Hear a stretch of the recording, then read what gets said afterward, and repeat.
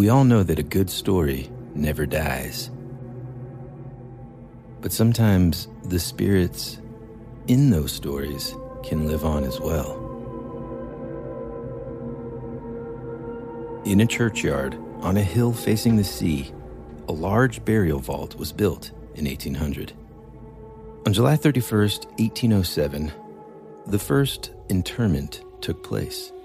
A Mrs. Goddard was buried in a heavy lead coffin. On February 22nd, 1808, just a few months later, the same vault was opened to admit the remains of a Miss A.M. Chase. To the amazement of all, the earlier coffin was found disturbed. Attributing the disturbance to carelessness, the grave tenders tidied up the vault, set things straight, and locked the heavy door securely after themselves. On July 6, 1812, the crypt was again opened to admit the heavy coffin of Dorcas Chase. This time, both previous coffins were in disarray. Once more, the vault's grisly contents were restored to their proper places, and with the new coffins secured in position. Then, on August 9th, 1812, upon the burial of the Honorary Thomas Chase, the same disorder again met the visitors. Finally, on July 7th, 1819, pallbearers who were seeking to deposit the last remains of Thomas Clark again found that all of the contents inside the vault had been violated. This time, they took action. First, they securely anchored all of the coffins. Next, they spread a fine white sand on the vault floor. Even an insect would leave a track. Lastly, they had stonemasons cement the heavy door shut, after which they placed several seals around the stone entrance with great art and cunning. 1 year later, as had been prearranged, on April 18th, 1820, the governor of the island, accompanied by a large group of curious, responsible people, opened the vault. The seals were still intact, untouched, and undisturbed. The door was so tight that 2 masons needed heavy tools to open it. Inside, no prints marred the smooth white sand on the floor.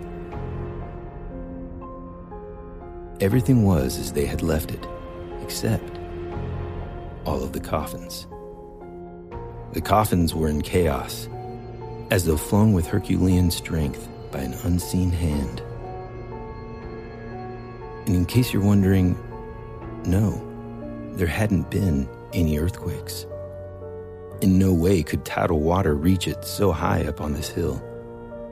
No natural action known to modern science could explain it. This is the story of the mysterious moving coffins.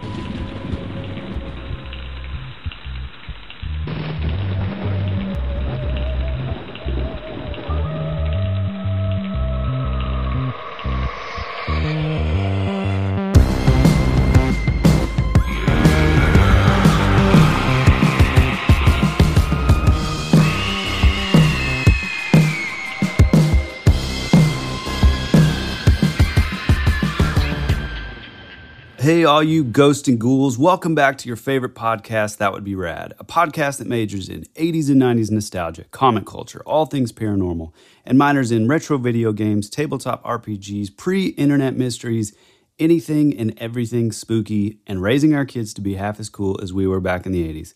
I'm your ghostly host, Tyler Bentz, and this is your other spooky host, Woody Brown. Is that good? Yeah, I mean, I think that's good. That worked. Okay, man, it's here. It October is finally here. Spooktacular 3. Yes. I got to say, man, the cooler weather has already prompted me to really dig into the scary movies and start rewatching the VHS collection, man. I mean, yes, sir. It's just 'tis the season, as they say. Yeah, dude. I actually, and I mean, we're probably not going to feature this in the for the Halloween season, but I did just start that new Stephen King It documentary on Amazon Prime, and it's pretty cool. I mean, I'm not all the way through, so I totally could be misspeaking here, but yeah, I mean, it's pretty cool. I would say it's worth a watch. I guess for me, I wanted to know a little more about sort of the backstory of like the Pennywise sort of motif and like where he sort of got that information from and that whole kind of deal. I mean, they loosely go into it. They sort of talk about like Gacy and sort of the, sort of like serial killer type clown thing, but they don't really go into like that early, like, stuff that obviously we would be the first thing that we would go into as far as folklore then. Yeah, the folklore and like the Pied Piper thing and like Jester and Harlequin and like that whole early sort of clown thing. They haven't done it yet, but it is cool. It's cool to see like the older cast. Well, and it also covers only the first or the original miniseries. Instead of like the new one. But it's cool because it shows like their younger selves and like they talk about how like, their interactions and like trying to figure out how to like play off of each other with like the young and old characters. It's pretty cool though. I like it. It is cool, man. Yeah, it's funny you said I recently rewatched that original miniseries on VHS, man, and like the VHS tape itself is like just a crummy copy, and so it's just like constantly like speeding up and slowing down. That weird like that everybody listening on exactly what we're talking about here. But for some reason, that kind of just made it creepier, which is pretty cool. But yeah, that is cool. It's such a good story, man, and oof, it's intense though. Yeah, one thing that I actually really did enjoy that's on the documentary is like they talk about how sort of like the special effects, like I guess they started out and it was going to be like really over the top, sort of practical, sort of more gorier looking like clown with a bunch of like prosthetic stuff and makeup. And then like as they continued on, it was like it got at the point where like Tim Curry was like okay with it, and then like as it went on, he was like, look, like just like I will supply what you want out of this. Like, just please just make it as like straight as possible. Just paint my face and then I'll do the rest. And like, they were like, he was exactly right. And so I guess they pulled back like a ton of like some of the like prosthetics and like, heavy like makeup special effects stuff. Man. And he did, man. He kills it. Yeah, dude. I mean, he's amazing. Yeah. It's so funny that someone like Tim Curry can be like one of the scariest characters of all time, and then also be like, "Have a lovely day" in your very own cheese pizza in Home Alone 2, for example, or like he's so hilarious in the movie Oscar for all of you Sylvester Stallone fans, or Marissa Tomei is in that movie as well. Tim Curry is just himself, like amplified in that movie, and it's just hilarious. He's also hilarious in Congo. I don't Stop eating my sesame cake. Anyway, I digress. Look, welcome to the spooky season. We wanted to kick off this year with a story that was actually suggested and or requested by one of you, a listener named Jesse Dotson. So first off, Jesse, thank you so much for sending this because I had never heard of this before. Me neither. And it is the perfect way to kick off the spooky season, especially coming off of us kind of briefly mentioning poltergeist activity. And I mean, we even at one point when we were kind of planning our October Spooktacular talked about going into the movie Poltergeist. I also recently watched that. How does that hold up, by the way? I know you hate that question. Yeah, I mean, is it still pretty scary though? Yeah, I mean, if I was like a kid watching it, I'd probably be scared. I mean, there's moments that are kind of freaky, but then there's like, like a cartoon specter comes out of the television at first and into the wall. So the special effects are Not the greatest, but still kind of freaky. Anyhow, I want to stay on task here, man. I'm sorry. I'm so excited. I just want to bask in the glory of Halloween. The Halloween season, yeah. Mm-hmm. So I'm loving every bit of it. Also, thank you so much, Jesse, because for someone to bust out a topic that neither of us have ever heard of, I mean, that's like an MVP award. Yeah, no kidding. I mean, man. And this one, there have been several sort of documented cases of this. And as we kind of dug in, the one that we kind of mentioned at the top of the show in the intro is sort of the story of the Chase family vault. And we'll go into a little bit more detail there. But the gist is this. All right, you've got, in different parts of the world, you've got this phenomenon that's going on with these not wooden coffins. You know, initially, whenever I heard or kind of read this story in a book I actually already had. That's the thing. It seemed kind of familiar whenever I heard Chase Vault, and I'm like, what is that? You know? And kind of going back and reading about it, you think at first, well, you know, it's an easy solution. Somebody is sneaking in here, and they're moving around these wooden coffins. That's sneaky and scary, but come on. Well, no. These coffins were made of lead, okay? Heavy coffins. Yeah.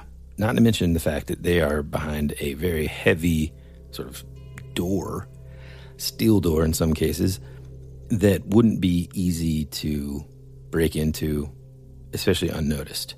Yes. And just to sort of clarify, which is pretty tragic. So if this kind of stuff bothers you, we apologize ahead of time. But, the 2 children were put into these things, and the smallest lead casket, which was like pretty tiny, was like 250 pounds. Mm-hmm. And that's for like the child. Smallest child. Yeah. And so just imagine what an adult one would weigh. Mm-hmm. I mean, at least twice that, right? Oh yeah. So I don't know how many of you folks have kind of tried to move heavy furniture, or couch, so that your wife can put a new rug under it or whatever. And it's not 500 pounds. Right. But it certainly feels like it. It sure does. I mean, don't even get me started. By the way, moving is the worst. Okay. Moving is the worst. I don't know that this happens all too often here. It may have at some point, but, currently in the United States, it's not a typical burial custom to have sort of like a giant vault where an entire family would be sort of kept, quote unquote, either above ground or at least safe from sort of dirt and all that. Here, a typical burial is just like the coffin goes into the ground, it's covered up, that's it, right? Mm-hmm. I'm sure that like wealthier families may still have sort of like either a mausoleum or some sort of vault or crypt created. I don't know for a fact that still goes on, but back in the day, around this time, which was around early 1800s was when this vault was built. But it's not the interesting thing, and going back to the gist here, they're heavy lead, they're sealed inside a crypt. Whenever the crypt is opened to essentially bring in the remains of another family member at different points, it's discovered that whatever coffins were in there have been like knocked over. Either sometimes they're upside down, they're sort of laying on top of each other, they're just moved all around this crypt, okay? Yeah. Initially, people just kind of think, well, maybe the people that worked here a couple of years ago were just lazy and they just kind of put things in here, right? Because that's the thing about these crypts is, and not to go back to Dungeons and Dragons, but here we go.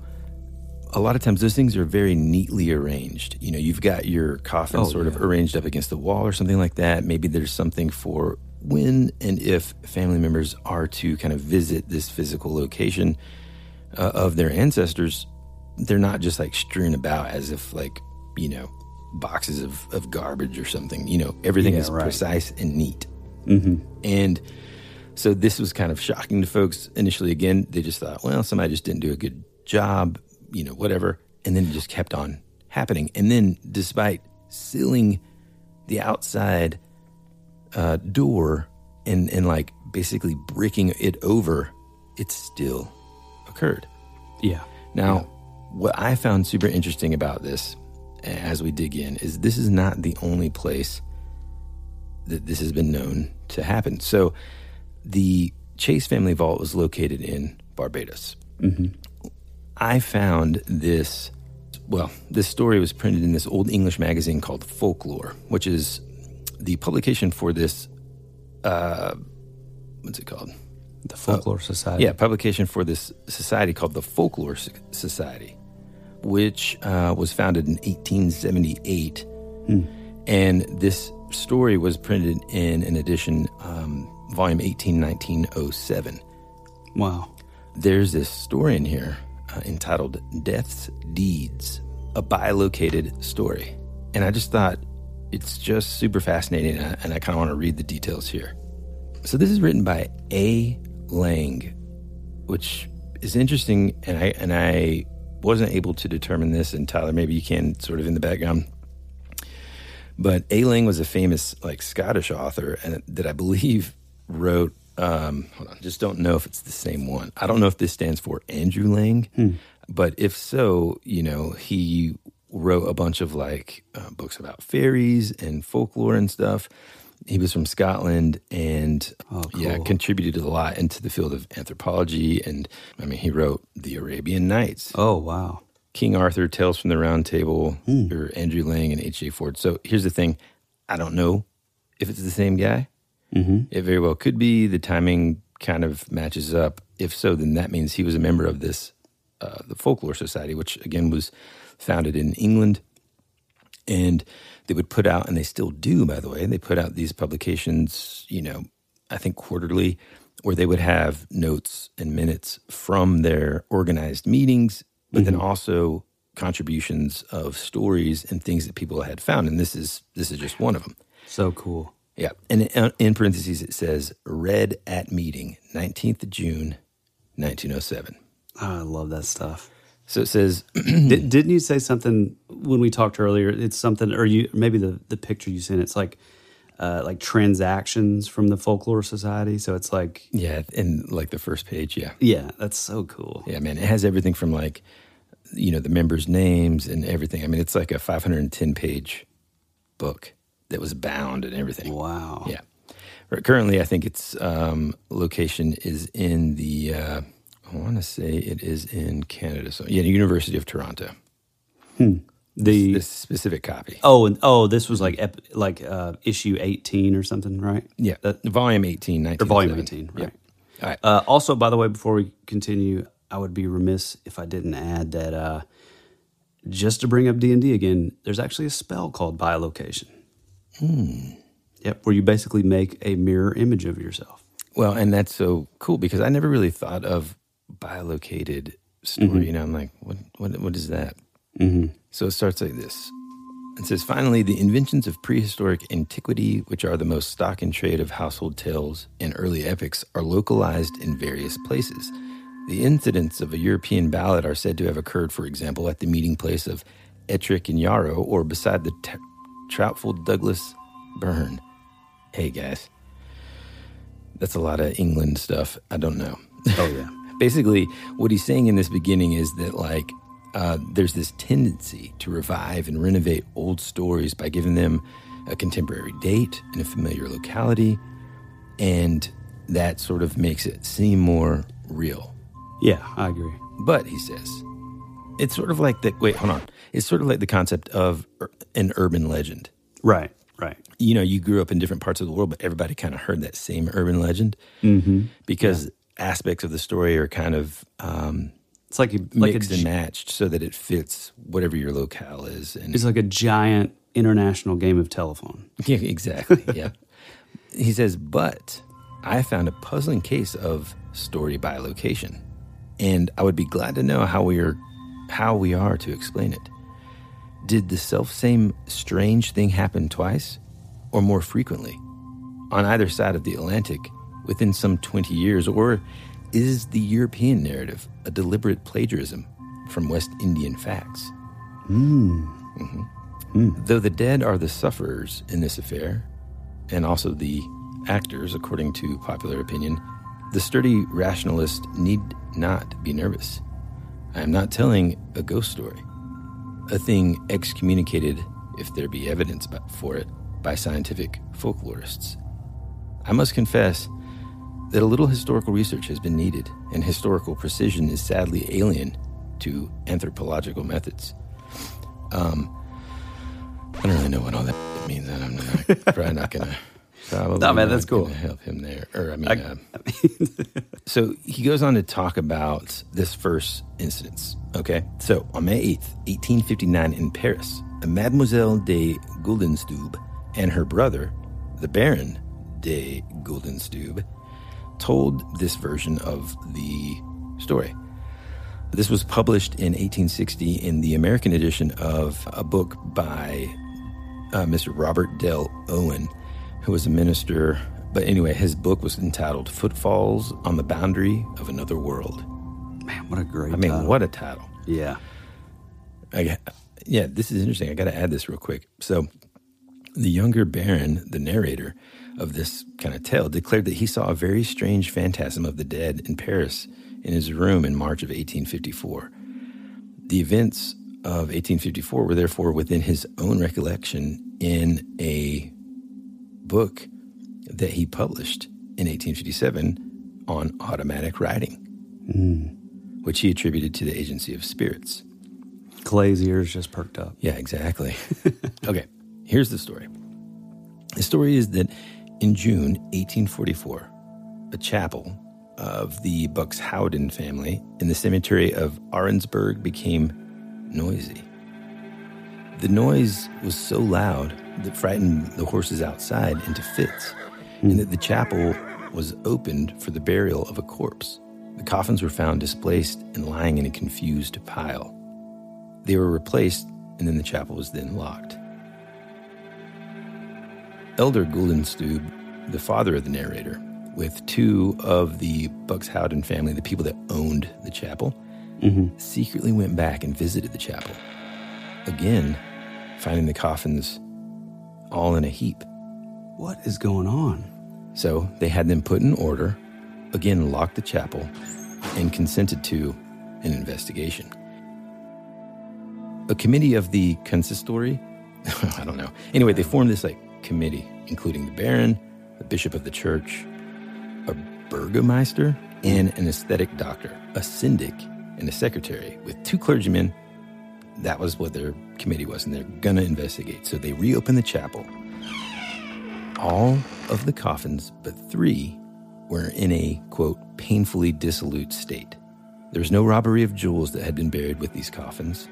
None of the pavement around them had been disturbed. See, that was going to be my first question of it's got to be grave robbers. But then that was my next question was was anything missing? Nothing.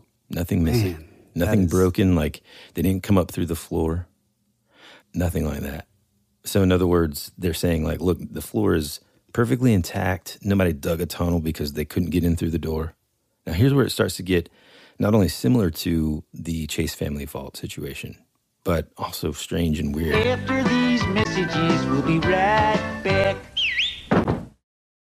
This episode is brought to you by Shopify. Whether you're selling a little or a lot, Shopify helps you do your thing, however you cha-ching. From the launch your online shop stage, all the way to the we just hit 1 million orders stage. No matter what stage you're in, Shopify's there to help you grow. Sign up for a $1 per month trial period at shopify.com/special offer, all lowercase. That's shopify.com/special offer. Your brain needs support, and new Ollie Brainy Chews are a delightful way to take care of your cognitive health. Made with scientifically backed ingredients like Thai ginger, L-theanine, and caffeine, Brainy Chews support healthy brain function and help you find your focus, stay chill, or get energized. Be kind to your mind and get these nootropic chews at ollie.com. That's OLLY.com. These statements have not been evaluated by the Food and Drug Administration. This product is not intended to diagnose, treat, cure, or prevent any disease.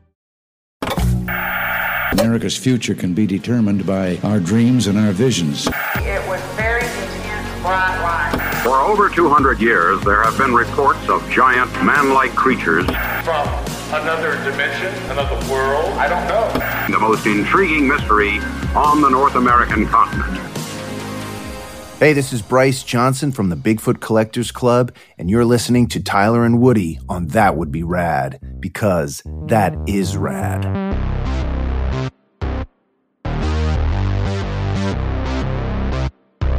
Instead of sand, like the Chase family vault, they put everything back in order. They locked the doors and even put a seal, but the official seal of consistory or whatever. They used wood ashes and kind of placed them everywhere to detect any footsteps. A military guard was posted for 3 days and 3 nights outside of this church. A consistory is a court presided over by a bishop. Cool. So a consistory, okay? Yeah. The committee then returned after the guard post and found all in order. Seals, undisturbed. Ashes, untrodden. But the coffins were standing on their heads. What? The lid of one was open, and a hand, that of a suicide, protruded. Man, that's. I mean, that's insane, right? Yeah, I mean, it's like all the questions that I have, you just you're answering. It's like, so you're saying they're like standing up, or they're just completely flipped over? Like standing up on their heads. Only one of the coffins, the lid was open and a hand was kind of poking out, and that was the hand of someone who had committed suicide previously and was in that coffin. I mean, do you think that? Well, keep going. We'll get into theories afterwards. Okay, so basically they say that you can actually, according to this, again, I want to remind everybody a couple quick things. This is not some website that I'm reading off of. This is not something that is new or creepypasta that you can find all kinds of crazy stories on the internet. Mm-hmm. This is from the pages that I'm looking at with my eyes of a book that was published in 1907. Okay, I just want to make sure we're on the same page. Mm-hmm. Hey-o. All right, so it even says in this, it says, an official report was drawn up, which is to be found among the archives of the consistory and may be examined by any travelers respectably recommended on application to the secretary of the consistory. This is nuts, dude. The troubles continued until finally the dead were taken out, and then buried in earth. Dell Owen in 1860 adds to this that the next generation will perhaps regard this tale as an idle legend of the incredible. Yeah, I mean, here we are talking about it. No kidding. I mean, this part of the story goes on to say in 1899, Dr. Alfred Russel Wallace, so many first names, had a controversy with Mr. Frank Podmore about poltergeister or unexplained disturbances and gave this story as a sample. The Mr. Podmore naturally answered that the evidence is at third hand and that no one professed to have seen the official document or report of this. There's always a debunker. Yeah, no, hold on. Let's see. In the archives of the consistory and those of the church in Arnsberg, they couldn't find any documents about the disturbances of the coffins. So it says in this report, are we to conclude that Mr. Dell Owens Baron de Guldenstube invented, or rather plagiarized, the whole story? So rich as it is in detail? It says, I could not take it on me to say that. For the document, if it existed, was one which persons of education and common sense might think it desirable to destroy, while the Bucks Howden family, on reflection, might regard it as an unpleasant record. I mean, think about it. They own this sort of side of the business. Yeah. So it says, I know how often a gap occurs in state papers and other public records, just at the moment when we are aware that a royal murder plot or any other shady transaction was being arranged. So, coming back out of this report here, how interesting is it that in early 1900s England, even back then they're talking about, wow, I mean, he basically says, like, look, I know how easy it is for just government papers, official documents to kind of disappear when all of a sudden there's been some sort of royal murder plot or shady transaction involved. Somehow, like, I don't know, I don't know where those documents are. I took them to my... So weird. He says, I now turn to the other and earlier version of the story. The scene is a family vault, that of the family of Chase, at the church named Christ Church in Barbados. It is not generally known that in Barbados there is a mysterious vault in which no one now dares to deposit the dead. It is in a churchyard near the seaside. Man. Here's some more details about the Chase family vault, direct quotes. It says, each time that the vault was opened, the coffins were replaced in their proper situations, that is, 3 on the ground side by side, and the others laid on top of them. The vault was then regularly closed. The door and a massive stone, which required 6 or 7 men to move, was then cemented by masons. And though the floor was of sand, there were no marks or footsteps or water. Because looking into this, one of the things that people, and we'll get into the theories that people have and what we think about that, okay? The very last time the vault was opened, essentially, because these things started happening over the course of almost 20 years in this specific location in Barbados at the Christ Church there, the townspeople kind of knew about it, right? And so by the time in 1820, when the governor of the island was like, okay, let's open it one last time, right? It was April 18th, 1820. There was like a group of, I think, several thousand that kind of gathered to see what's going on here. When the vault was opened by Lord Combermere, cool name, governor of the island, the coffins were found in wild disarray. We've actually got sketches of what they look like in terms of how they were arranged, like kind of a before and after that are in this book. We'll put this up on Instagram. It's amazing.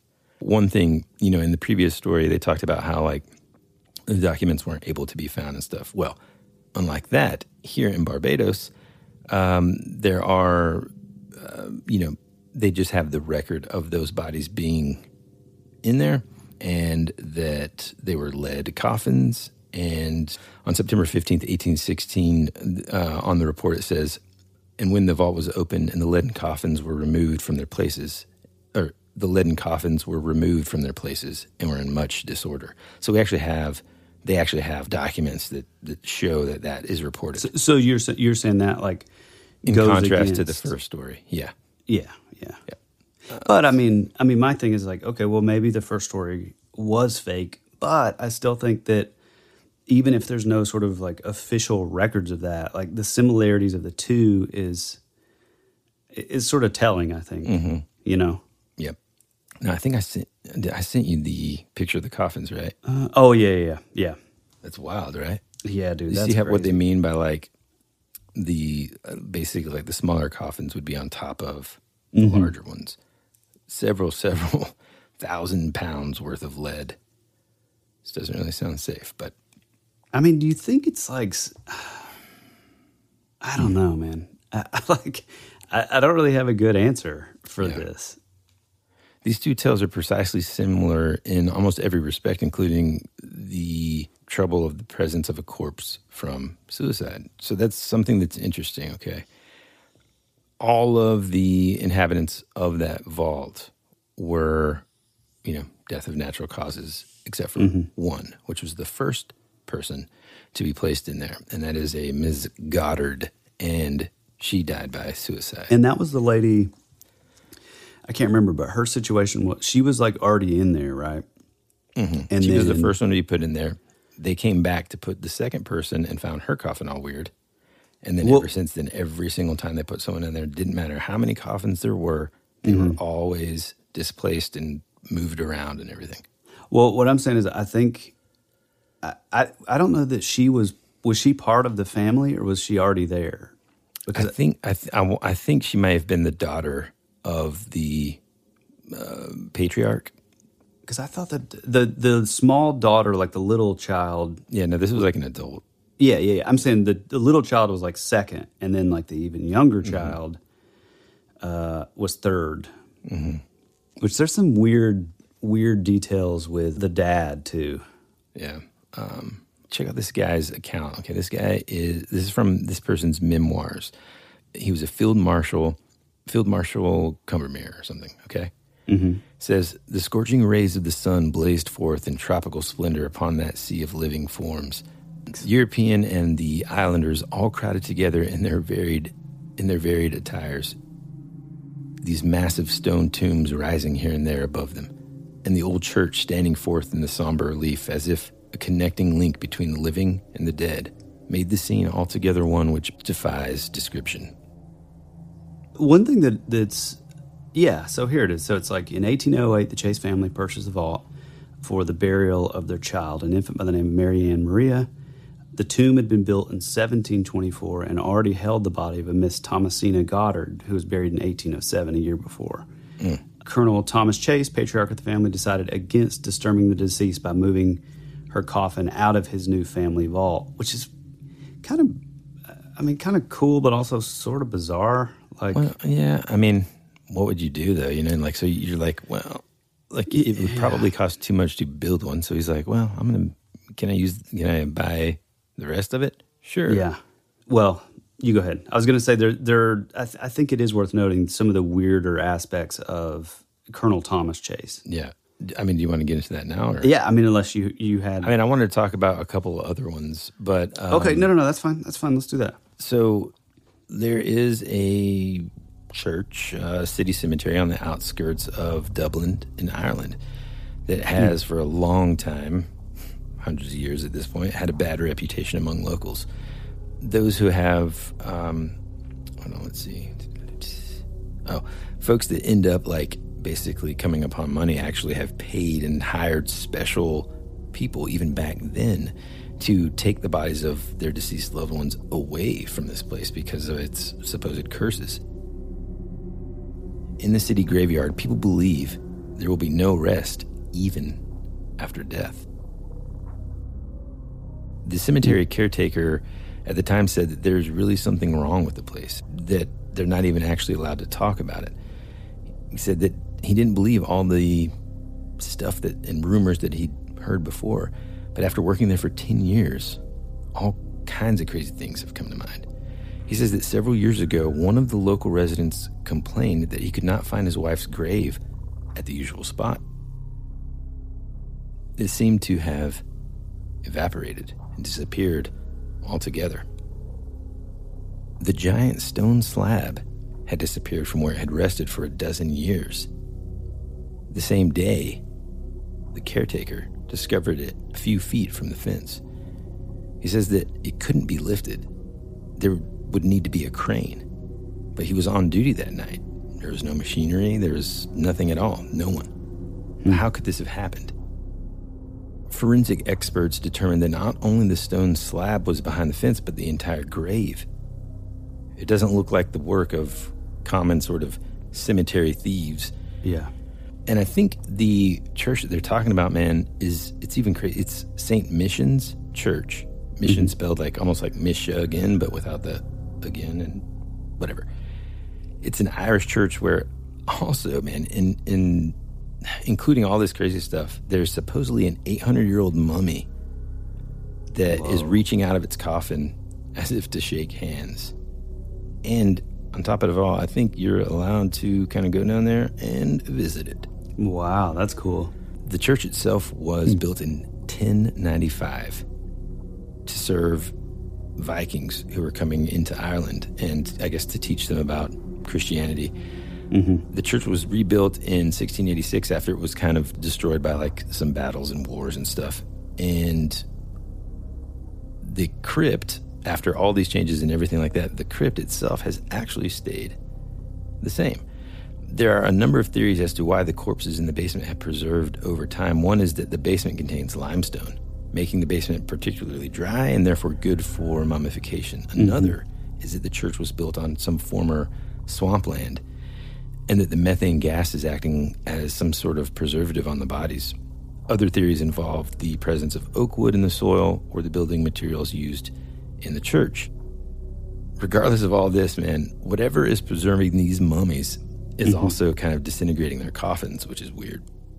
Yeah, but the weird thing, the one thing that I find weird with that, though, is like, I understand that there's stuff in the soil that can have that like sort of preserving effect, but apparently like this whole vault was like super, super, super sturdy, thick marble. Like in that sealed. One. You mean in the other one? Yeah. This is kind of like going a little off to the side here, where there's just like, it's kind of cool that you can see these 800-year-old mummies. Okay. I thought you were talking. This hasn't. No. So this is just kind of a neat sort of Halloween sort of tie-in here, that whatever's causing these things to become like mummified is also causing the wooden coffins that they're in. Again, this is different than the coffins moving and stuff. It's just about this church and the mummies there. The wood coffins sort of break apart, and what's left is these like preserved, mummified, really well mummified bodies that come tumbling out over time. And while there are caskets strewn about and in small nooks in the wall, some coffins are falling apart enough to reveal like an arm or a leg. And the most visible mummies are what they call the Big Four. 4 mummified corpses which have no lids on their coffins at all and are displayed together. On the right is a woman, simply called the Unknown. The middle one, the Thief. He's missing parts of both feet and hand. There's a theory that basically the thief was buried after being converted. You know, it's like, well, why would you bury a thief in the church? I mean, that's kind of reserved for more important people or something, but it's believed that the thief later converted and became a priest, or maybe even a respected man, which is why he's buried there. And then next to him is one that they call, like, it's like a smaller woman that everyone calls the Nun. But the true star, it says, that separates the others apart is this 800-year-old mummy called the Crusader. It's like an old soldier who may have died in the Crusades itself or shortly thereafter. The Crusader was quite tall for the time, 6.5 feet tall, which would have been almost like a giant back then. His legs haven't been broken and folded up under him to even fit in the coffin. His hand stretches out of the casket slightly, and visitors were once encouraged to give it a shake. Jesus. Man, the good old days, huh? Now, legend has it that the crypt is said to have been visited by a young Bram Stoker. All right, enough about the mummies real quick. Again, in the local cemetery there, I'm not sure if it's actually associated with this church necessarily, but the graves move from place to place. I mean, people in the town still kind of talk about this. There's no suspects. The angry relatives, have turned to private experts. There's no evidence. There's nobody. No one has ever been caught. I mean, residents of Dublin took the event so seriously that when first described of this, wandering graves, oh wow, this is intense, man. So it says, residents of Dublin took the event seriously because it was here in the Irish capital once was first described the phenomenon of wandering graves. In one of the darkest and most mysterious places of modern Dublin, the Church of St. Michael, the natives avoid going in altogether, and curious tourists, before descending into these stone catacombs, are required to undergo an interview with a psychologist. A few years ago, Dublin City Hall almost banned all tours of the church cellars because of the cases of panic and stuff. Moving over to Scotland, in the autumn of 1928, tons of newspapers started reporting a strange occurrence within the grave of Sir Roger Haslam, who was buried in the cemetery of the Scottish town of Glenisville back in the mid-19th century. His great-nephew was passing through town and decided to visit his, great-uncle. He had visited the uncle's grave many years before and knew it pretty well. He remembered that a neighboring tombstone with an angel carved on it was kind of near there, and he kind of used that as his sort of reference marker. Point. Yeah, so he could, find the grave again. The nephew quickly found the same place by the fence and discovered the familiar tombstone with an angel. But where was the tomb? Instead of a grave, all he saw was a flat patch of ground overgrown with grass.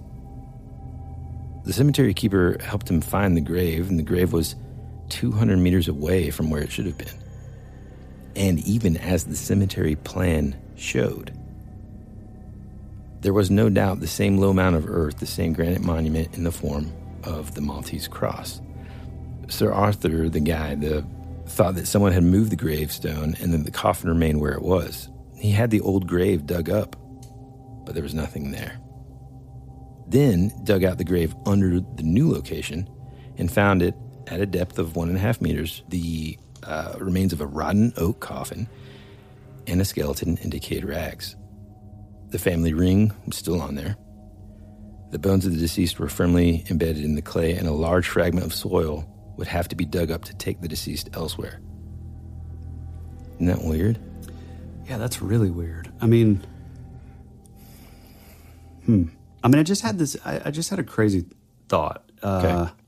and I mean, I don't know. I don't necessarily believe this, but I think it's interesting. If we're looking at this, and just bear with me, it's pretty far out. But if we're looking at this as, okay, say we all sort of accept that there's like simulation theory in some regard, like whether it, I'm not necessarily saying that everything is exactly like the Matrix or it's a big computer in the sense that we think of a computer or a game or whatever. But it's almost like there is this element of this that, like, I've heard of people talk about like the simulation theory, and they talk about how they've had these moments where like they look around and it's almost like the rendering hasn't been completed. And it's like they'll see an area where, like, say they're looking into like a forest or whatever, and it's like in blocks.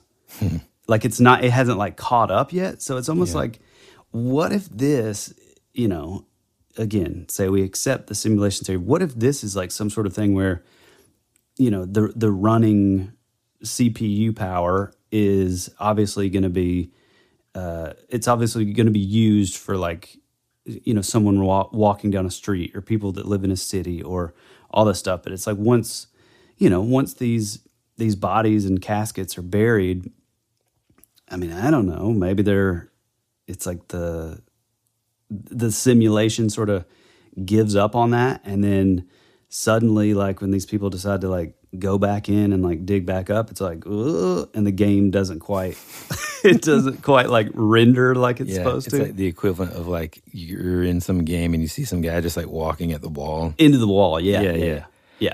Well, that is an interesting theory, but hold on to those, because here's one that happened in 1989. An elderly farmer, Joe Burney of Foley Creek. Now, why do I know Foley Creek, dude? I don't know. That sounds... Is that a big... It's in western Kansas. He found a grave mound with a cracked stone tombstone in the middle of his yard in the early morning hours. He immediately called the police, and an examination of the grave revealed that the inscription of the headstone had been completely erased. In a hole under the slab rested a decaying coffin with human remains embedded in the ground. It was impossible to find out who they belonged to, so they carefully pulled the coffin out with the bones and, took it somewhere else to give it a proper burial. But how did the grave end up in the yard of a farm, surrounded by a concrete fence and with the gates locked? If we kind of assume that the transfer of these graves is the work of like jokers or intruders or people just playing a prank, like how does someone kind of do that? Yeah, and also, I mean, again, going back to like the, certain things like not being disturbed. I mean, if you have someone who is so, they're willing to be like grave robbers, they've got to be kind of... Boy, they're not really, they're not who you want to knock on your door and come and like introduce themselves and say, ask you for your daughter's, hand in marriage. Right. Or like ask them to be a babysitter or something. Yeah. Those are not it's a certain caliber of individual. Caliber. There you go. Yeah. Yeah. So, but real quick, I feel like for that to happen, and I mean, in a lot of grave robber sort of cases that we've seen, I mean, even down to like the vault being made of, fine marble, which would have possibly been like Italian marble of the time, this very wealthy family. And so, I mean, you have grave robbers, they're going to take every possible thing they can, Yeah, you're putting in that amount of effort to go into something that's pretty freaky, and no matter who you are, steal from the dead is just not a, you're going to feel bad about that for a long time, I feel like, maybe not, but I mean, yikes, that's intense. So, I mean, I think let's take a quick break. When we get back, I want to start diving into some of the different possible things that could be happening here. I love it, dude. We will return after these messages.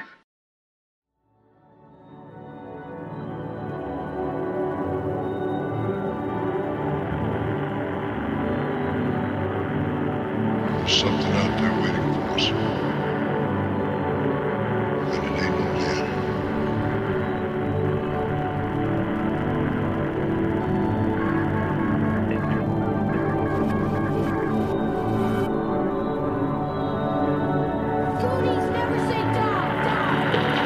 Hey, this is Woody. And this is Tyler. And you're listening to That Would Be Rad. And now, back to our show.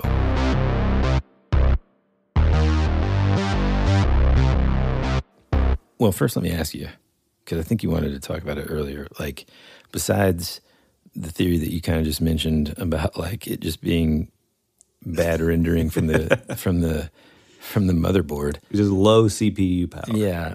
Anything else just off the top of your head that just like comes to mind, or do you want me to kind of start talking about what? Well, let me just put one thing in that I think is really interesting about this case, specifically for the Chase Vault. One of my favorite characters throughout history, and it's so funny. It's like the J. Allen Hynek of his time, is Sir Arthur Conan Doyle. He is the creator of Sherlock Holmes, and he was sort of a celebrity in, early Victorian society. One thing that's cool about him is he actually commented on the case, speculating that it actually may be the result of animal magnetism. And I'd heard of that, but I did a little more digging, and in that, to my pleasant surprise, it's something that's actually along the lines, yet again, it's like that rabbit trail just keeps on, synchronicities just keep going. But it's this idea that, let me just read it. Animal magnetism, also known as mesmerism, was the name given by German doctor Franz Mesmer in the 18th century to what he believed to be an invisible natural force possessed by all living things, including humans, animals, and vegetables. He believed that the force could have physical effects, including healing, and he tried persistently, but without success, to achieve scientific recognition of his ideas. The vitalist theory attracted numerous followers in Europe and the United States and was popular to the 19th century. Practitioners were often known as magnetizers rather than mesmerists. It was an important specialty in medicine for about 75 years from its beginnings in 1779 and continued to have some influence for another 50 years. Hundreds of books were written on the subject between 1766 and 1925. But it's almost entirely forgotten today.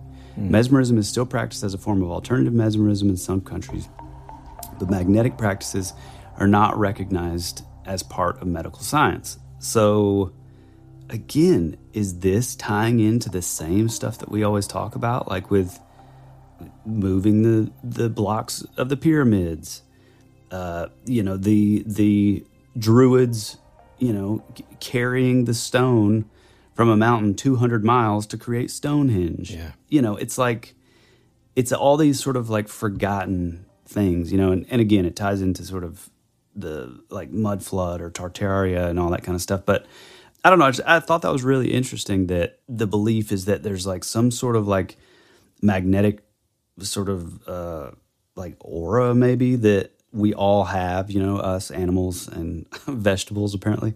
Mm-hmm. And maybe after death, like, I don't know, maybe it's some sort of, iron or metals, or like minerals, like within, like left in the body. Maybe that's like, well, here's what's interesting about that. First, I like that. I've never heard of that either. Mm-hmm. What an interesting concept. Yeah. Animal magnetism. Yeah. Never heard of it. The one thing I will say, though, that's interesting about, let's say, the Chase vault versus the one in France Mm-hmm. or in Ireland, even with the oak wood caskets and stuff. These were lead, and that's an interesting point would be maybe because they're aware of this magnetism, or what is it called, animal magnetism. Maybe that's why they chose to put them in lead, because lead isn't magnetic and it can like essentially block those forces. But this kind of gets me to an interesting point about like burial practices in general, because one of the explanations that people have about this is more of like kind of a magical nature, meaning that, you know, some beliefs were that like some magicians and or sorcerers, and when I say magicians, I don't mean the guy that comes to the 4-year-old's birthday party. I'm talking about people that practice magic with a K. Sure. Yes. And so people thought that, okay, these guys know some unknown dark entities that may be behind these sort of quote unquote escaping graves, because oftentimes too, bodies have been known to disappear. And so some of the customs surrounding that to keep that from happening, one of them is that there's a custom that people will like pour the sap of a quote magic tree or border the grave with this with seashells to prevent it from escaping. On the islands of Tonga, for example, the dead are buried only in pairs. The soul of one of them will hold the other if it suddenly wants to change its place, they believe. Like you and I, like twin flames or whatever. Yeah. And I'm just like, come on, man, just let me go. So that's super interesting. I think recently in the news, they found what they called to be like, you know, someone they believed at the time when they were buried may have been believed to be a vampire, because they were buried in a way that this metal sickle was around their I think right at their neck. So in other words, if they tried to lift up or something, then it would behead them. And that was that was recent. I think that was a few weeks ago. They found these remains, and so there's a bunch of those type of things that people do. One of them again is this. I think I saw it in a Danish thing that they talked about in this same folklore magazine from 1907 called The Death Door, and essentially it is a way for them, that's part of the reason why they seal it from the outside, because there is this belief that, you know, it wasn't necessarily always to protect people from being robbed if they were buried with their possessions. It was really, in other words, it wasn't a means to keep things from coming in. It was as a means to keep things from going out, which is super interesting to me. And so I don't know, there's something so creepy about that. Absolutely. Like, that they went so far to create this like death door or corpse door that, that's like a whole extra batch of steps to make a door on the coffin that nothing can, like it can't get out. Like that's really fascinating. It's super strange. Now, one of the sort of first questions that people have in critiques and stuff, or not critiques, but just like being somewhat skeptical about any of these cases, they want to know, hey man, was there an earthquake? Look, Barbados, it's near the coast. It's not near the coast. It's an island that's big enough to, like, did they get hit by an intense hurricane? Maybe there was some sort of earth movement that would, you know, cause these things. Was there an earthquake that would cause these lead coffins to be moved all around and all this kind of stuff? Was there water that like filled up that area and filled it up to the point that, like, you know, had those coffins float around and then the water receded, and, you know, maybe there was some sort of underground thing. Here's what they said. The chalk, though, remember? No, it wasn't chalk. It was sand. Or sand, you're right. Sand in the Chase vault, and then wood ash in the one in the French one. Yeah. So in all of these cases, all of them, there was absolutely zero sign of water in the crypts. To the point of, well, maybe there was some sort of, you know, earthquake or something that displaced them. Well, then why were the coffins in neighboring crypts untouched and left the same? Yeah, right. I mean, the only thing I can think of is, like, were they, I mean, like I said, we can already gather that they're somewhat financially, you know, fairly wealthy. But, like, I don't know, I guess if we are looking at it as possible. We're still kind of looking at it as like a grave robber thing, which I'm not leaning on the side of just because nothing is taken. Yeah. It's like, but that would not necessarily like convince me, but that would sort of lean a little more into a grave robber thing if it was the only one that was being moved because it was like a wealthier, family or whatever. Right. And I'm glad that you brought up grave robber because that was kind of next on what I wanted to kind of not dispel, but just kind of address. So let's talk about, could this have been done by human hands? Sure. But we're talking about, again, as a reminder, we're talking about, at the very least, the smallest coffin weighed between 200 and 300 pounds. The largest ones, at least double that. We'll just call it an even, 800 to 1,000 pounds. That's not going to be, look, I'm a strong guy. Okay? Tyler. I'm stronger. I probably wouldn't invite him if I was going to move some lead coffins. But I'm just saying. How dare you? The point is, like, you're going to have a crew, right? Yeah. To be able to move around all that stuff. Not to mention, how the sound. Now, this is back in the 1800s. People didn't live very far from where they worked. So, in other words, the guy who was the caretaker of the cemetery and the graves and all that probably had a house on the property. Yeah, or, I mean, not even that, but then you also probably have either the priest living in the church, which a lot of times and maybe nuns and nuns and whoever else, or a parish, which oddly enough, like anytime you see like parishes, where the priest would stay and stuff, I think that was sort of a fairly newer type thing. They would be usually always right beside the graveyard so that they could keep an eye on, grave robbers and stuff. So those things, again, it's not impossible, but the plausibility of anything like that happening, it just starts to get, the window for that starts to get smaller and smaller and smaller.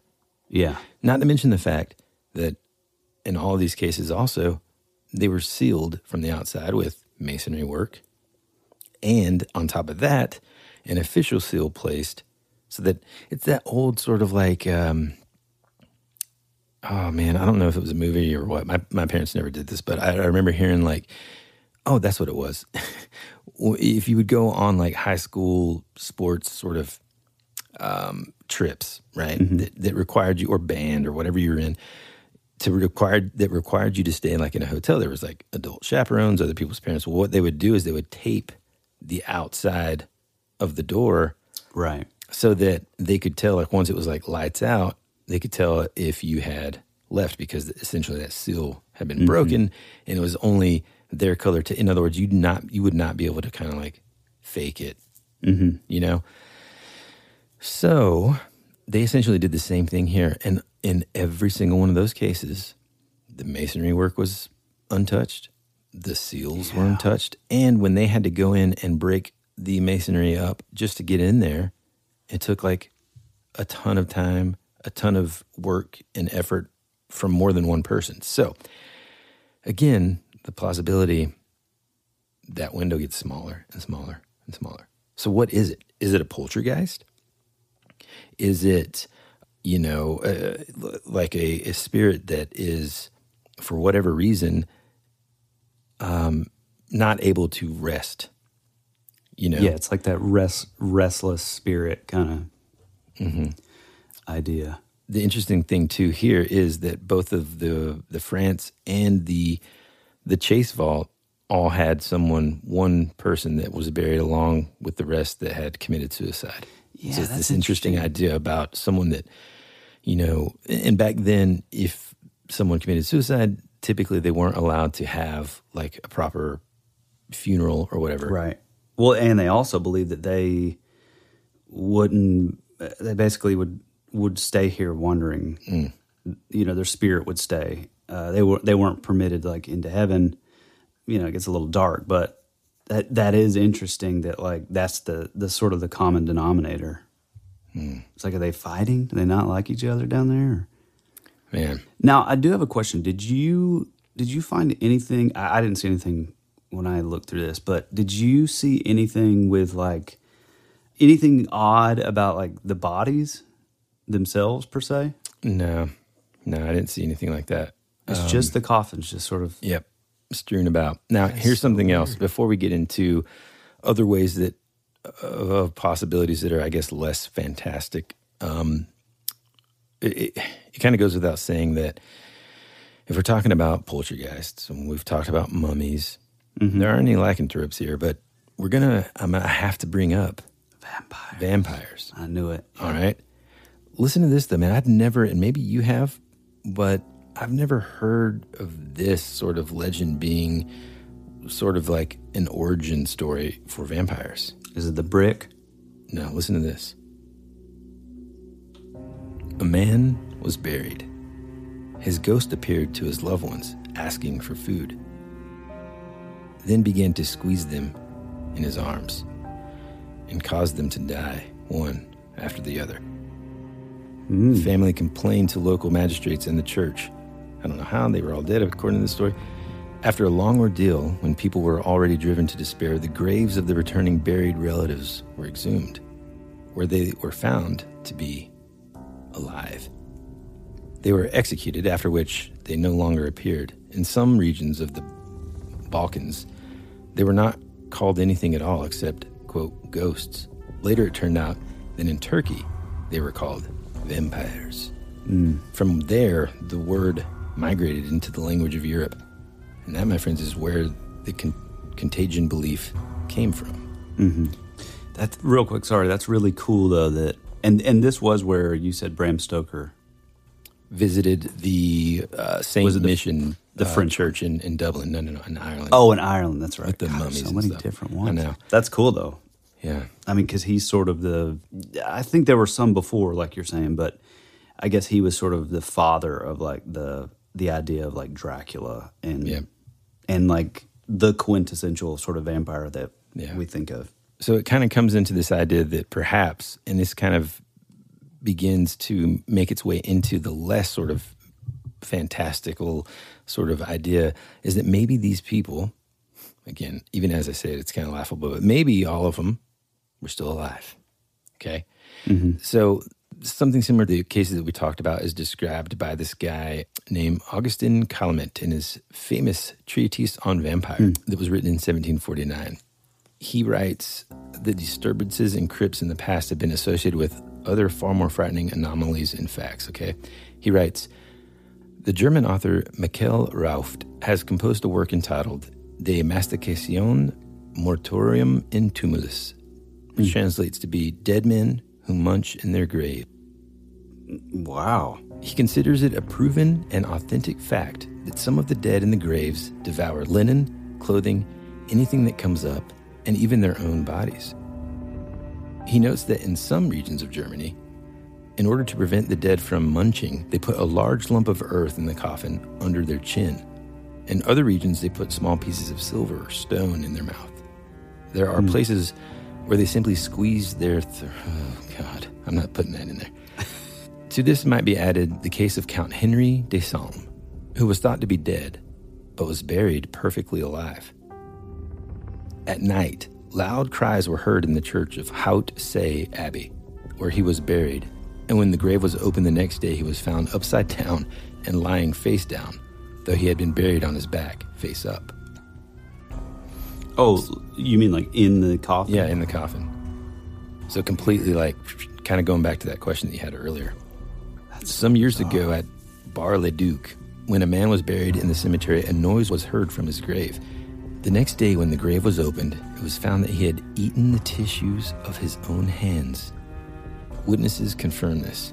The man had drunk too much vodka and was buried, presumed dead. Ralph tells of a gypsy woman who was in 1345 ate half her shroud in her grave. In Luther's time, there was cases of dead men eating their own entrails. Another dead man in Moravia ate the clothes of a woman buried near him. What? I've never heard of any of this stuff. I mean, now there is, and this is like one of my biggest fears, there is that sort of old trope of like people being buried alive. Yeah, very Edgar Allan Poe. Right, yeah. And you know, there is some like, I mean, which would be tied, you know, once you kind of get like Barbados and like Haiti. There's a lot of that like sort of like hoodoo, voodoo, black magic kind of stuff. And there's a lot of that like, you know, there's like certain mixtures that they can do. I think we talked about this with when we went in. Yeah, I think the Rougarou one, where basically it makes you appear that you're dead. Like it slows your heart so slow that it can't be recognized. And like, dude, I mean, they're medical instruments back then.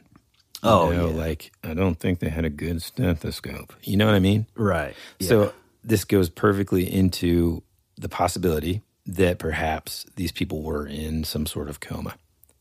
You know, I mean, theoretically speaking, some of these like, quote, self-moving coffins could maybe be explained that way, right? The person came back to life, started freaking out, trying to get out of the coffin in the sealed crypt.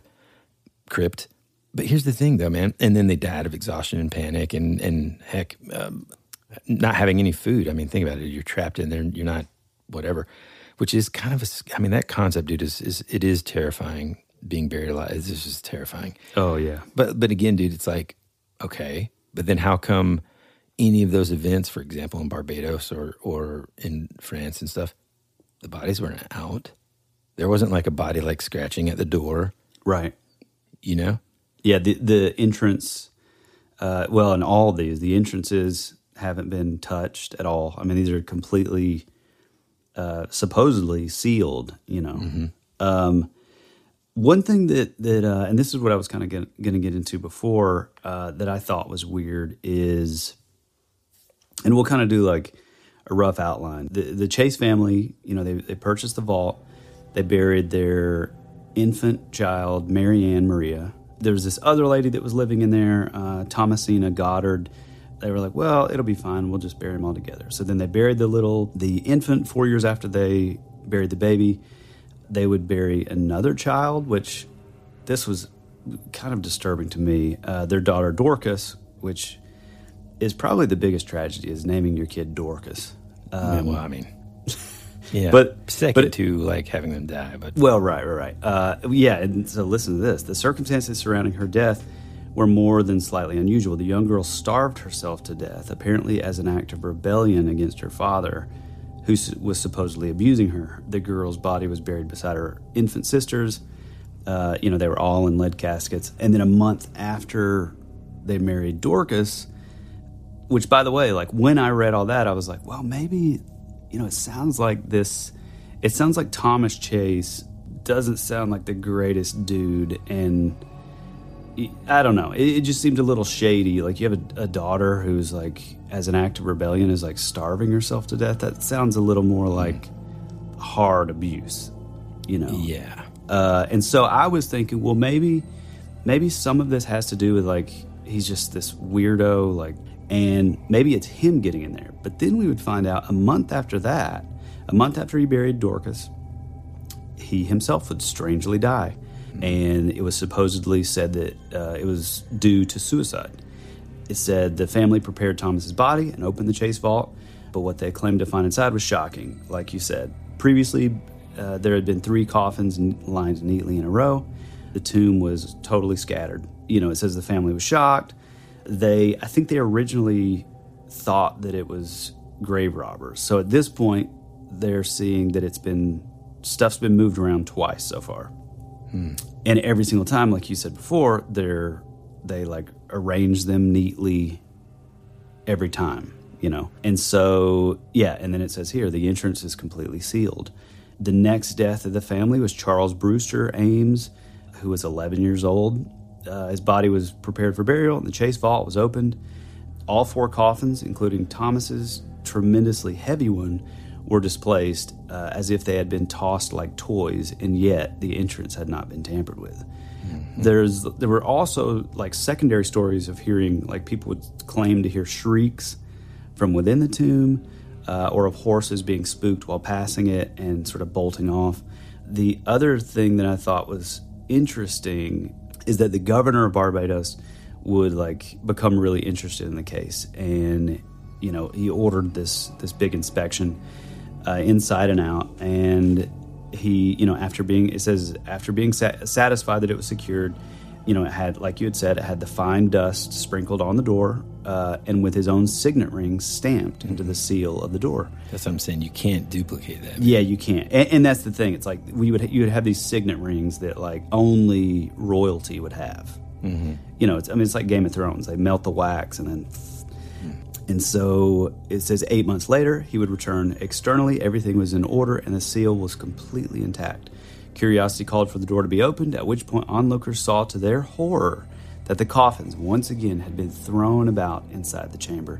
This time the movement seemed to be so violent, and that Mary Ann's coffin was thrown so forcefully into a wall that the corner of her casket had broken off. I mean, and it keeps going. It keeps going, yeah, man. Yeah. Not to take it back to vampires. I mean, it does feel very physical. But dude, listen to this, man. A lot of this stuff, and we just talked about this actually either yesterday or the day before, maybe even today. I don't remember. They're all running together. But essentially, talking about how we need to do a straight up vampire episode because it's just so interesting. But listen to this, dude. There's this guy named Gerard van Swieten. He was the chief court physician of this Austro-Hungarian, hospital, I don't know, medical place. And he wrote this thing called the Medical Report on Vampires. Listen to this. He says, some months ago, I read a little English treatise printed in London in 1751, which reports a fact real and authentically proved. In February 1750, the tomb of an ancient family in the county of Devonshire, England, was opened. Among the many remains and rotten coffins, an intact wooden box was found. Out of curiosity, it was opened. There they found the body of a perfectly whole man. The tissues still retained their natural density. The joints of the shoulders, elbows, and fingers were perfectly flexible. When a finger was pressed on the skin of the face, it revealed its pliability, but returned to its original state as soon as pressure was ceased. The same was experimented on the whole entire body. The beard was black, 4 inches long. The corpse did not emit an odor of decomposition. No damage was found on it, and the church register testified that no person was buried in this crypt after 1669. So here is an English vampire who lay peacefully in his grave for 80 years without disturbing anyone. There's no direct indication here, of course, of any kind of like chaos in the crypt. Things weren't strewn about. It just essentially says that this, quote, vampire's coffin was completely intact in comparison to the others that were damaged. It goes on to say that, like, in the vast majority of cases involving exhumations of what they considered to be vampire graves, only the coffins buried in the ground is mentioned, and very rarely do crypts appear, which is interesting to me because, when I think of a vampire, I think of it like having a coffin in a crypt somewhere in some castle, in Romania or whatever. But this part is really kind of what sort of brings it all together here, and I had no idea about this. Did you know that there's this connection between vampires and poltergeist activity? It's actually accompanied by poltergeist activity. For example, the Slavic view of vampires sees them as non-corporeal beings, having more in common with poltergeists than with Dracula, for example. First, the victims hear a knock at the window and doors, objects moving by themselves in the house of the deceased, especially items like clothes, which often look as if someone invisible put them on and went about their day. Only after this poltergeist activity does the ghost of the comatose vampire themselves pay a visit to the victims. So that's just interesting, man. That lore is a little different than what we're used to in terms of pop culture and all that stuff. Yeah. Well, and I think even just the term a poltergeist itself just means like noisy ghost. So, I mean, to me, that kind of goes along perfectly with whatever is happening, Going back to that book, the way that A. Lang, now he doesn't say that he is Andrew Lang, so we don't know for sure just yet as of this moment, but he just basically says that it is not possible for me to find the cause of the disturbances. But I ask, are the other narratives instances of mythically localizing in various places a known set of facts? Or, if not, what are they? Incredible. Man, that is incredible. And then the next article is the principles of fasting. So, I mean, you've got quite a bit here. I mean, what do you think if you kind of had to... there's so many questions in my head. I Like, would a decomposing body produce enough sort of gases and stuff to create some sort of chemical reaction that would cause maybe the lid of one of these coffins to like bump, and then that in turn, tilted one, which made the whole thing tumble over. That happening once, I think, is like, it's easy for my mind to kind of wrap around that. The fact that it occurred many times, and every time that they opened that thing until those bodies are buried in the earth, I don't know, man. But even that happening, I just sounded like Porky Pig there. Even with that happening, I mean, it still doesn't quite satisfy, like, even if you're a hard skeptic. Because, I mean, like we said, the smallest one, and we're talking like an infant, is 280 pounds or 240 pounds or whatever. And so these are like very, very heavy. So, like, say something crazy happened, blows the lid off. I don't know. I don't see. Well, and then even what's even a little more like unbelievable is that, like, I guess in the diagram that you show, the coffins are like on top of each other. So it's like, how does that happen? So I don't know. And also, how does someone get in there to make it happen and then cover their tracks so well?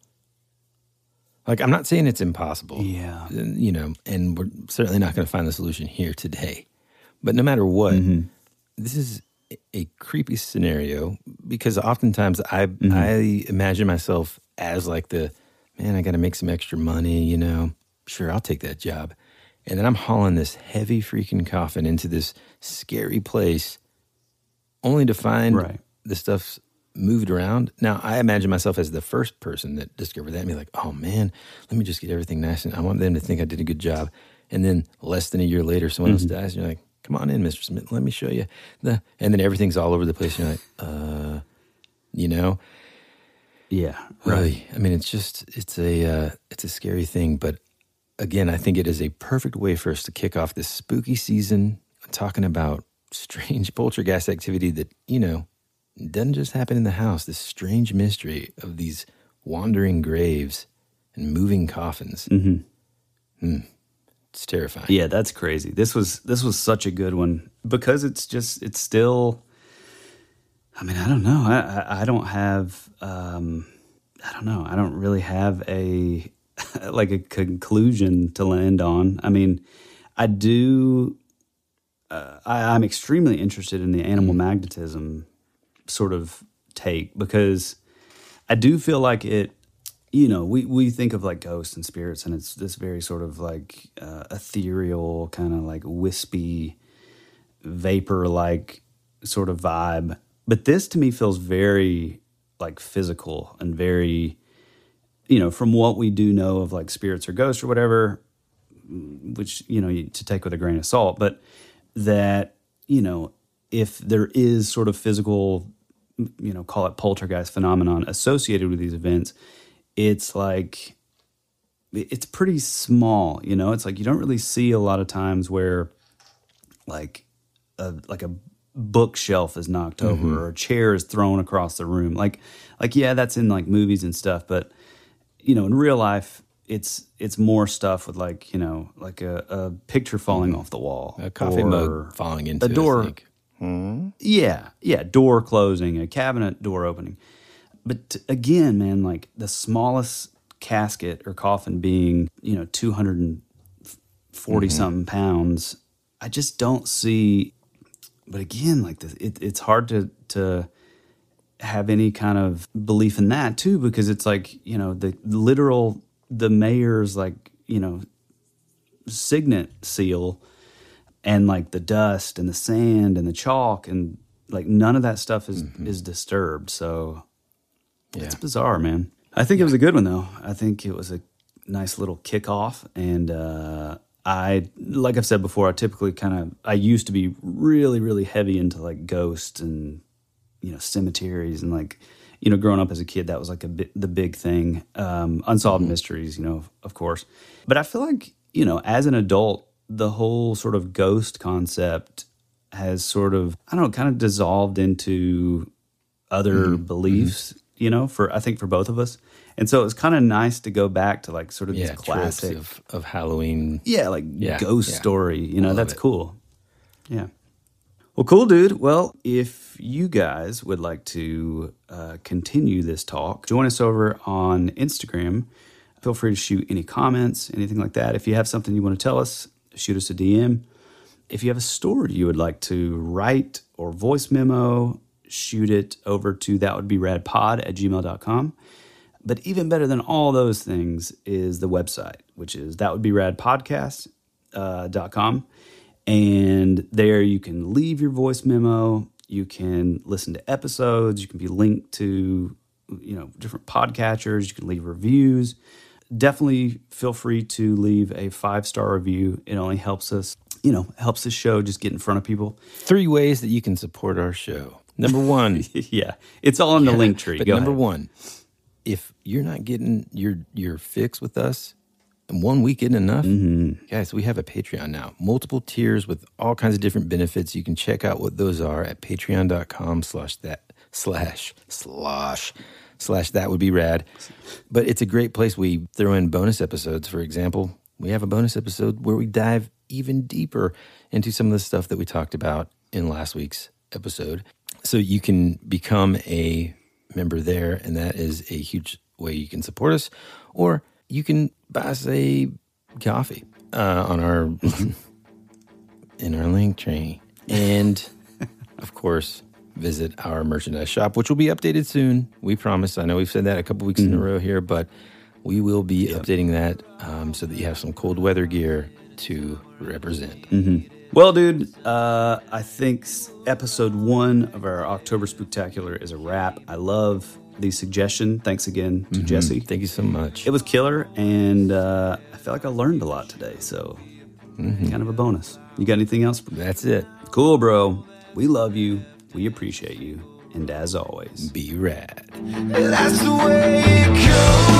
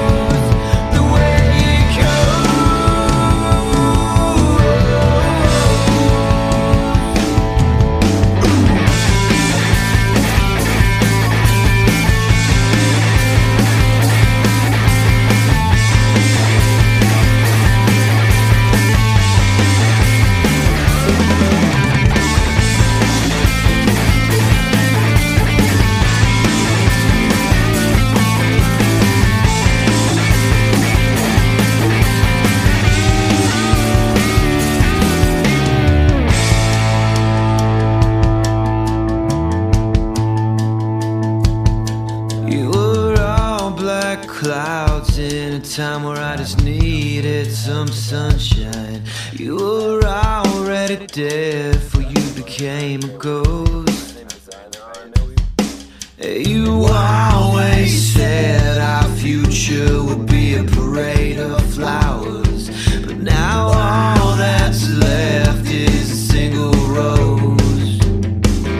That's the way it goes.